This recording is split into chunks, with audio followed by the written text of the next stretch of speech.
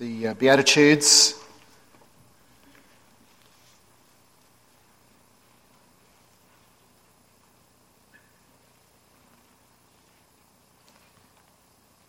This excellent summary of the blessings that come to God's people through the Lord Jesus, even people who suffer in this life and are often persecuted. From verse 1. And when he saw the multitudes, he went up on the mountain, and after he sat down, his disciples came to him. And opening his mouth, he began to teach them, saying, Blessed are the poor in spirit, for theirs is the kingdom of heaven. Blessed are those who mourn, for they shall be comforted. Blessed are the gentle, for they shall inherit the earth. Blessed are those who hunger and thirst for righteousness, for they shall be satisfied. Blessed are the merciful, for they shall receive mercy. Blessed are the pure in heart, for they shall see God. Blessed are the peacemakers, for they shall be called sons of God. Blessed are those who have been persecuted for the sake of righteousness, for theirs is the kingdom of heaven. Blessed are you when men cast insults at you and persecute you, and say all kinds of evil against you falsely on account of me. Rejoice and be glad, for your reward in heaven is great. For so they persecuted the prophets who were before you. And of course, the prophet Micah was one of those prophets who was persecuted by many of his own people in Judah, in Jerusalem. And we read, as we continue with the series on the book of Micah, from chapter 7, passage that once again comes back to this theme of God chastising his people. We've looked at that before, and then also God vindicating his people, which we've also seen in this book before, but we learn a little bit more about it in Micah 7. And it's good to remember as we read this and hear about this that we just sang about it as well, and we sang that God is faithful when he chastens his people. And we will be considering some of that as well.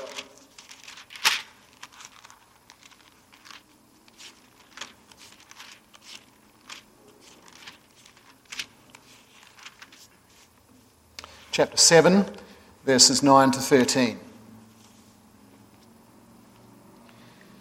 I will bear the indignation of the Lord, because I have sinned against him, until he pleads my case and executes justice for me.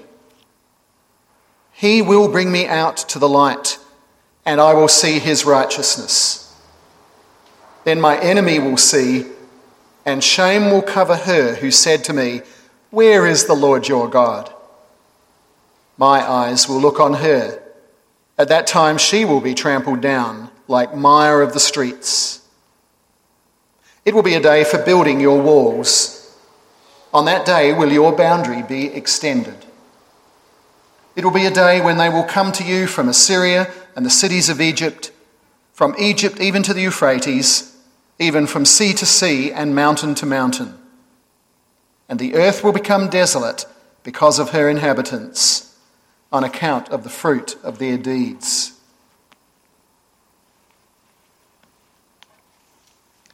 Let us pray.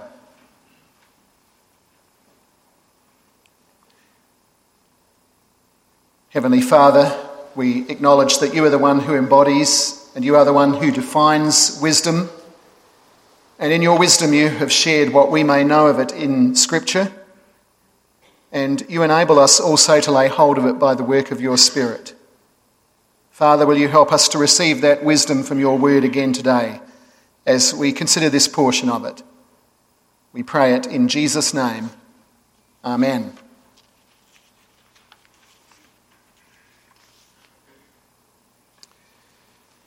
Covenant people of God, well, we've talked about, as I mentioned, we've talked about vindication before, the fact that God vindicates his people. And I have given a definition of it before, but in case some of you may have forgotten what the word means or you're not familiar with that word, vindication means being proven right or being cleared of suspicion when you're accused of something. And we all like to be vindicated when we're falsely accused. You can take any hot topic for that matter, something like climate change, and people on both sides will want to be vindicated. They'll want history to prove them right, whether that is on one side proven that the carbon footprint of mankind is destroying the world, or on the other hand, the other view proven that man's contribution to these things is relatively insignificant after all. We all like to be vindicated on such things. What do you hope for, though, when you are suffering from the Lord's hand of chastisement? As Christians, whether we're being chastised or chastened or not, whatever situation we find ourselves in, we still hope for vindication. We hope to be vindicated even if something happens to us because of our sins, some chastisement. And so we find in 2 Corinthians 7 verse 11, the Apostle Paul speaks of the godly sorrow, the repentance of the Corinthian congregation, and that sorrow had led them to seek their own vindication, meaning that there was an earnestness there among the Corinthians that their name would be cleared. But how can we be proven right, and how can we be cleared when we've actually been doing wrong? Which is the case when we're being chastised for our sins. Well, we look at this under two headings to help us see more, and as I mentioned, we've looked at some of this before in other passages in this book, but more about how to process this experience of being chastened by the Lord. Two headings. First of all, chastisement due to sin, and secondly, chastisement replaced by vindication. Chastisement due to sin, and then replaced with vindication. I believe I said this before on one other occasion that I do want to acknowledge that it can be really difficult to know in anyone's situation where you suffer whether you are being chastised due to some particular sin in your life, or whether it's simply part of your general training by God, by the God who knows how much more training we always need, no matter what stage we're in our lives. Or for that matter, whether we're suffering because we're caught up in a society that sometimes may receive temporal punishments from the Lord. And it can be really hard to know which of those situations is involved in our suffering. But when we look at the overall process of it, without trying to pin it down too much to the specific reasons, we find that the Scripture is very positive about this kind of experience. John 10 verse 2, the Lord prunes every branch that bears fruit. If you are a believer, you are therefore a fruit bearer. If you are a fruit bearer, then you are a person being pruned. And the Scripture speaks positively of that. Or we could think of Hebrews 12. The Lord disciplines the son whom he loves. And the word disciplines there refers to parental training and correction with that bit of that hard edge to it. And that's the kind of language that's used here, but that's put very positively. If you are someone whom God loves, then you can expect to be disciplined or trained in that way. It's easy enough to tell if the discipline is for a specific wrongdoing, if, as in Bible times, the Lord tells you that it is, or in the case of church discipline, where the Lord has given certain commands to the church as to how that is to be applied. But it's not so easy to know these things in the general life of the believer today. But we should be in no doubt that it does occur. In Micah's situation, there was no doubt, because the Lord had made it crystal clear to them that the things that were happening to them and their suffering was due to their sins. Micah was part of that nation that was in that state. And therefore he was caught up in their collective chastisement. And we find him here in this passage confessing his own sin. Perhaps doing so on behalf of his people, though he uses the term I have sinned. Perhaps doing it to some extent on behalf of his people. Perhaps because not many of them would do it.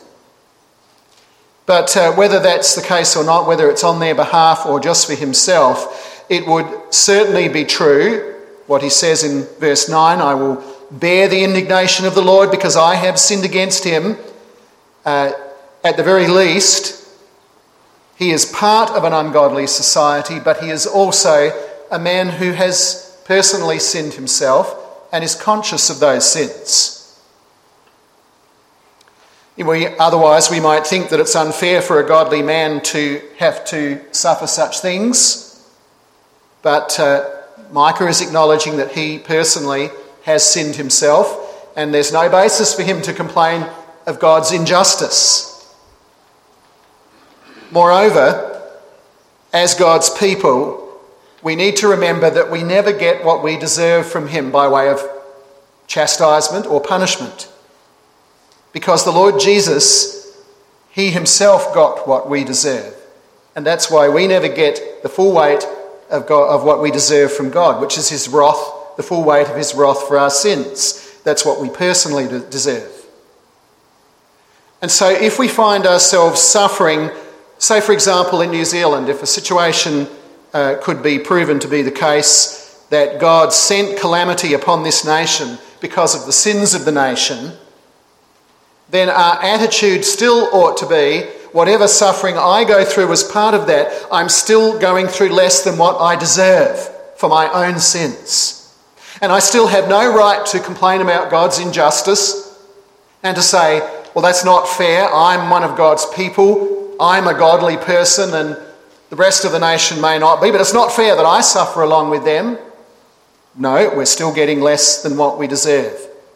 And our attitude ought to be along those lines, to recognise and say to ourselves, I also have sinned against the Lord. Who am I to get on my high horse and start complaining about his justice? And this is, of course, a way of thinking about things that actually applies to all of these scenarios. It applies to the scenario where we suffer because of some chastisement for sins that we have committed, particular things. It applies to when we're caught up in a society that is receiving temporal judgments from God.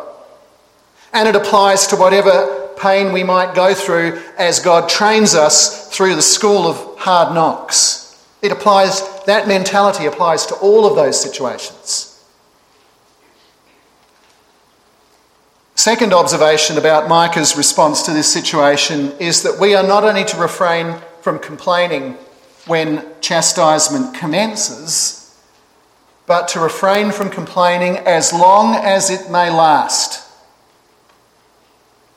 Many of God's people can cope with pain and loss when it first comes, but begin to complain when the process continues. And in one way, that's understandable. A quick, sharp jab of pain is often easier to bear than a prolonged, dull ache. And that's true with emotional pain as it is with physical pain. But the spiritual problems come if we start to think that it is unfair for this situation to keep going on and on and on. When we start to think that somehow it is only right and proper if I have to go through such things, that it should only be for a very short period of time. Micah says he will bear the indignation of the Lord until he pleads my case and he executes justice for me. Verse 9. And what a great attitude that is. That's the right attitude, both regarding the fact and also the length of chastisement. How long is fair? As long as the Lord wants. He is the one who decides when it begins, and he is the one who decides when it ends. And it is necessary for it to be as long as he wants it to be, either as a display of his justice and holiness and glory, or to teach us some lesson we learn, or to cause us to wake up to our sins. For whatever reason it is, it's his wisdom that determines the length of it, and that is right and good and proper. And if we can just lay hold of those two truths, that your sin means that you never have a right to complain about chastisement or getting caught up in the temporal judgments that God may bring upon this society, or having to deal with that general training that God gives to his people. And the second thing, that God's wisdom and justice and love for his people means that there is never a right to complain about the duration of the suffering. And if we accept those two principles, then I believe that we are in the best place to begin learning from such experiences and to benefit from them, as opposed to making ourselves and other people around us very miserable and perhaps even provoking the Lord. Now, in verse 9, Micah states his acceptance of the chastisement that was falling upon Judah because of their sins, and he accepts the Lord's right to end it only when he sees fit, but he clearly does expect it to end. And not only that, he expects it to be replaced with something else, to end and then to be replaced with vindication.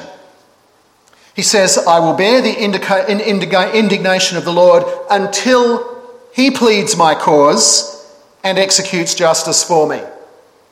Second and final point, chastisement replaced with vindication. And you see, this is really good news. This is really good news for believers, not for the reprobate, but it is good news for believers that chastisement, like all suffering, is always replaced with vindication. Not just with the end of chastisement, but with its opposite. The experience of the unbeliever is very different. The experience of the unbeliever is temporal punishment as a foretaste of what and a warning of what is to come, but ameliorated by common grace, but then followed by eternal punishment with no vindication, no end to suffering, and no amelioration of that condition by common grace. Vindication, according to the text, comes in two ways. First, it comes by the downfall of our enemies. And then the other aspect of this, that it comes by the salvation of the Lord. So the downfall of enemies and the salvation and deliverance of God's people. In verse 10, Micah says, my enemy will see it. In other words, he will see what the Lord does for me, and he will see this vindication of his people, and shame will cover her. Note the gender, her. Micah is not being PC here. He's not swapping back and forth between him and her, he and she, in order to avoid being accused of being a sexist. That's not why he uses the language in this way. It's been suggested that the word her is used here because he's referring to the cities, particularly the capital cities of the enemy, because like a lot of languages, a lot of ancient languages, the words have gender. They're masculine or feminine or sometimes neuter, and in this case the Hebrew word for city is feminine. And we often speak of nations that way too, as he or she, depending on which culture you're in. So those times were no different. So that's the situation, and that's the contrast, referring to the downfall of the enemies of Judah, that the time will come when those who are now suffering this chastisement will be able to see, and they know that this will happen, that their enemies will be covered with shame. In the context, the city that is immediately in view is most likely Nineveh. And that is especially likely because remember the taunts of the Assyrians. Remember their army commander outside when the siege was laid outside Jerusalem, and their army commander called out to them, "Don't say that the Lord our God will deliver us from the hand of the king of Assyria." 2 Chronicles 32, 9 forward, Isaiah 36. But Micah 7 verse 10 answers that and says, "Shame will cover her who said to me, 'Where is the Lord your God?'" This really worked out historically. And as you know, this is a common delusion of those who see God's people suffer for any of the reasons we've been talking about. They take it as evidence that there is no God. They mock both the Lord and his people. But the vindication of the Lord means that he will deal with those who react in this way. He will deal with those who mock not only his people, but in doing so also mock him. It's vindication because God's people eventually will be seen to be the ones who have the right of it by turning to their God. At the end of the process, therefore, Micah sees that his eyes will look from a distance at Nineveh and see her trampled down like mud in the street. Babylon will fare similarly, looking further ahead in time from Micah's time. Mud in the street, trampled down. Think of Jerusalem. Jerusalem that rejected the Lord Jesus, mocked him and mocked his disciples and his apostles, and likewise Jerusalem, the enemies of God's people at that time, mud in the street. And it's the same ultimately for all who oppose God and his people. And this is such a universal principle that we find in verse 13 that Micah says the earth will become desolate because of her inhabitants on account of the fruit of their deeds. This is a truth, it is a principle that carries through right through history from the time of the fall to the end of the earth. It's one that reaches its terminus in the final judgment. And that's why the book of Revelation depicts in visions the fall of Babylon the Great and the desolation of Armageddon and so forth, the desolation of all nations who oppose not only the Lord but also his people. But then there is also this other aspect of vindication. And it's in this that we see the gospel in the Old Testament in this book. The gospel according to Micah. The salvation that comes from God through the Lord Jesus Christ. Foreshadowed already here in this book. In Micah 7 verse 8, the prophet says that his enemy should not rejoice over his fall, because even though he's dwelling in darkness, the darkness of invasion and such things, even though he's dwelling in darkness for a time, the Lord was still a light for him. And then in verse 9 he adds that when the Lord pleads his case and executes justice for him, then the Lord will bring him out into the light. And when that happens, he will see the righteousness of the Lord. He's looking forward there, perhaps without even knowing all of the details, ultimately looking forward to the coming of the Lord Jesus, who is our light and who is our righteousness and who is our vindication.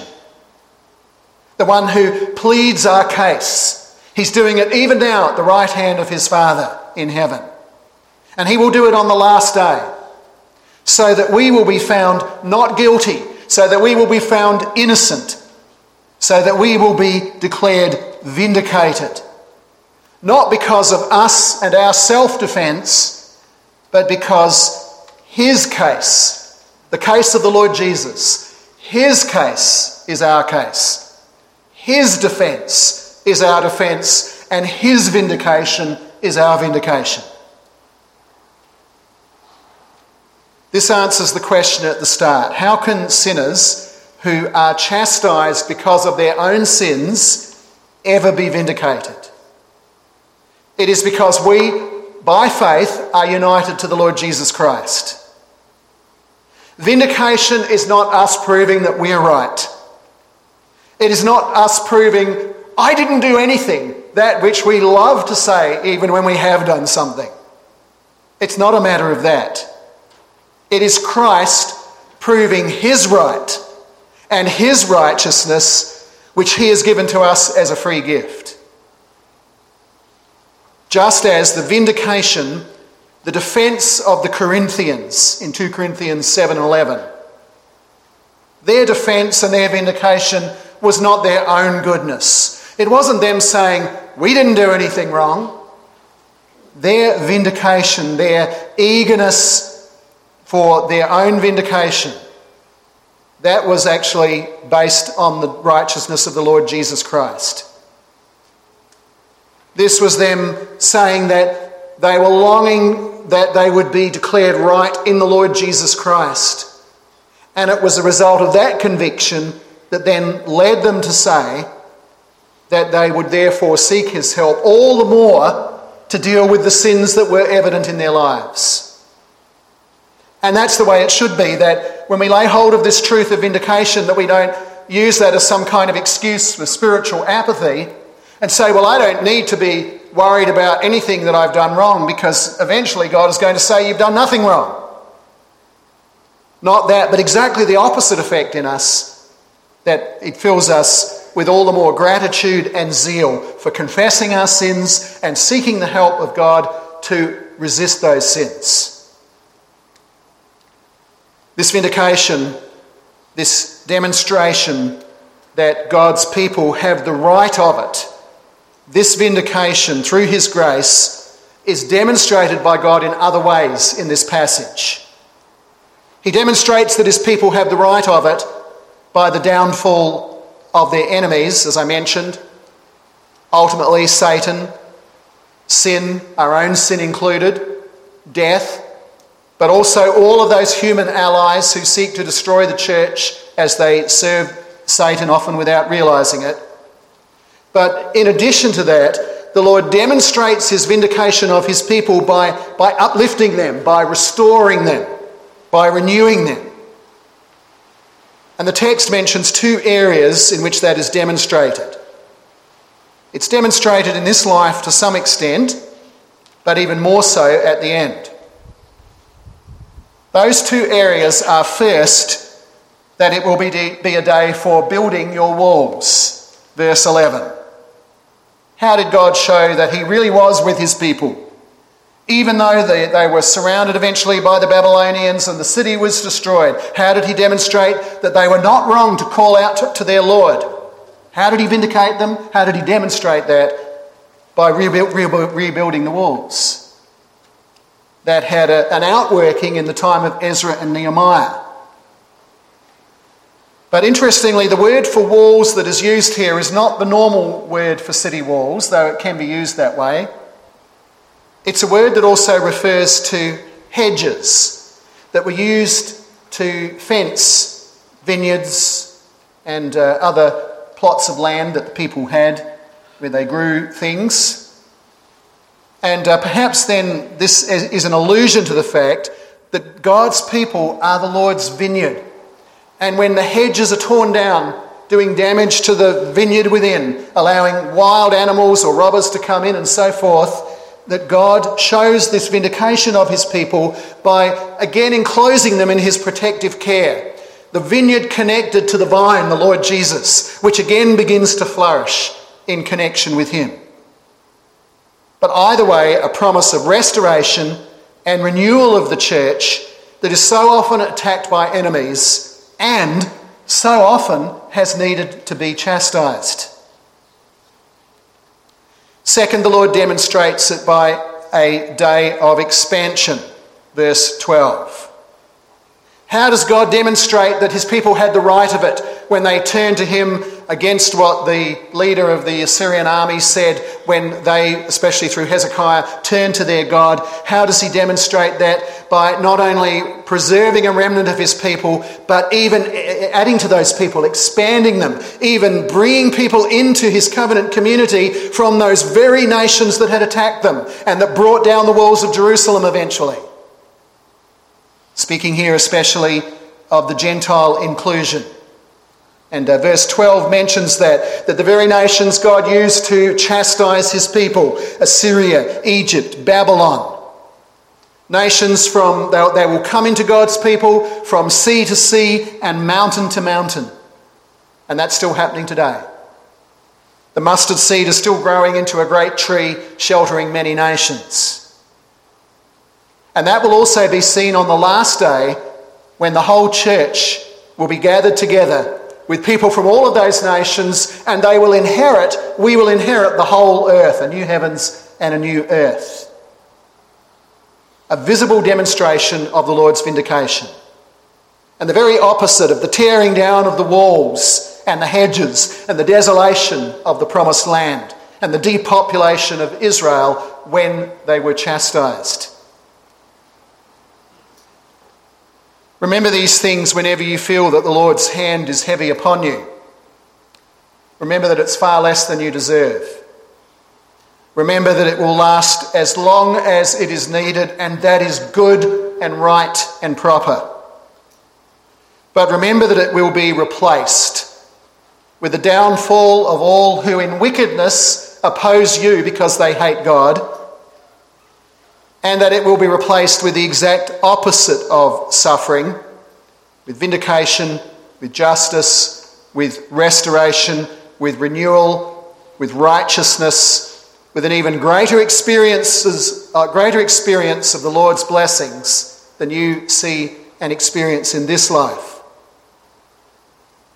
No wonder the psalmist in Psalm 43, after asking God to vindicate him and plead his cause, note the similarity of language here. So that psalm uses almost exactly the same language that Micah uses, or vice versa. So after praying to God to vindicate him and plead his case, he concludes, "Why are you in despair, O my soul? And why are you disturbed within me? Hope in God, for I shall again praise him, the help of my countenance and my God." Amen. Let us pray.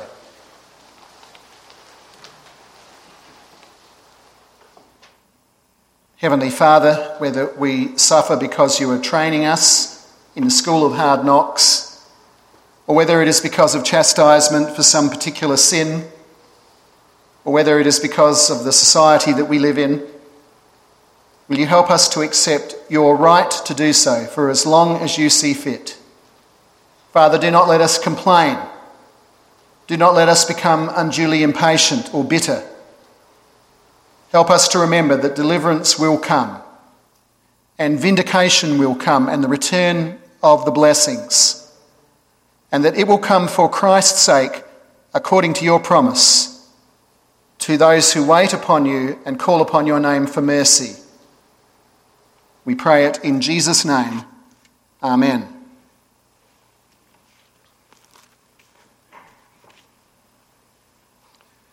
Picture of the vindicated people of God, robed in white, washed in Jesus' blood, holding palms of victory. Picture of the vindication of the last day in hymn 469. We'll stand to sing, and would you please remain standing afterwards for the blessing and doxology. 469.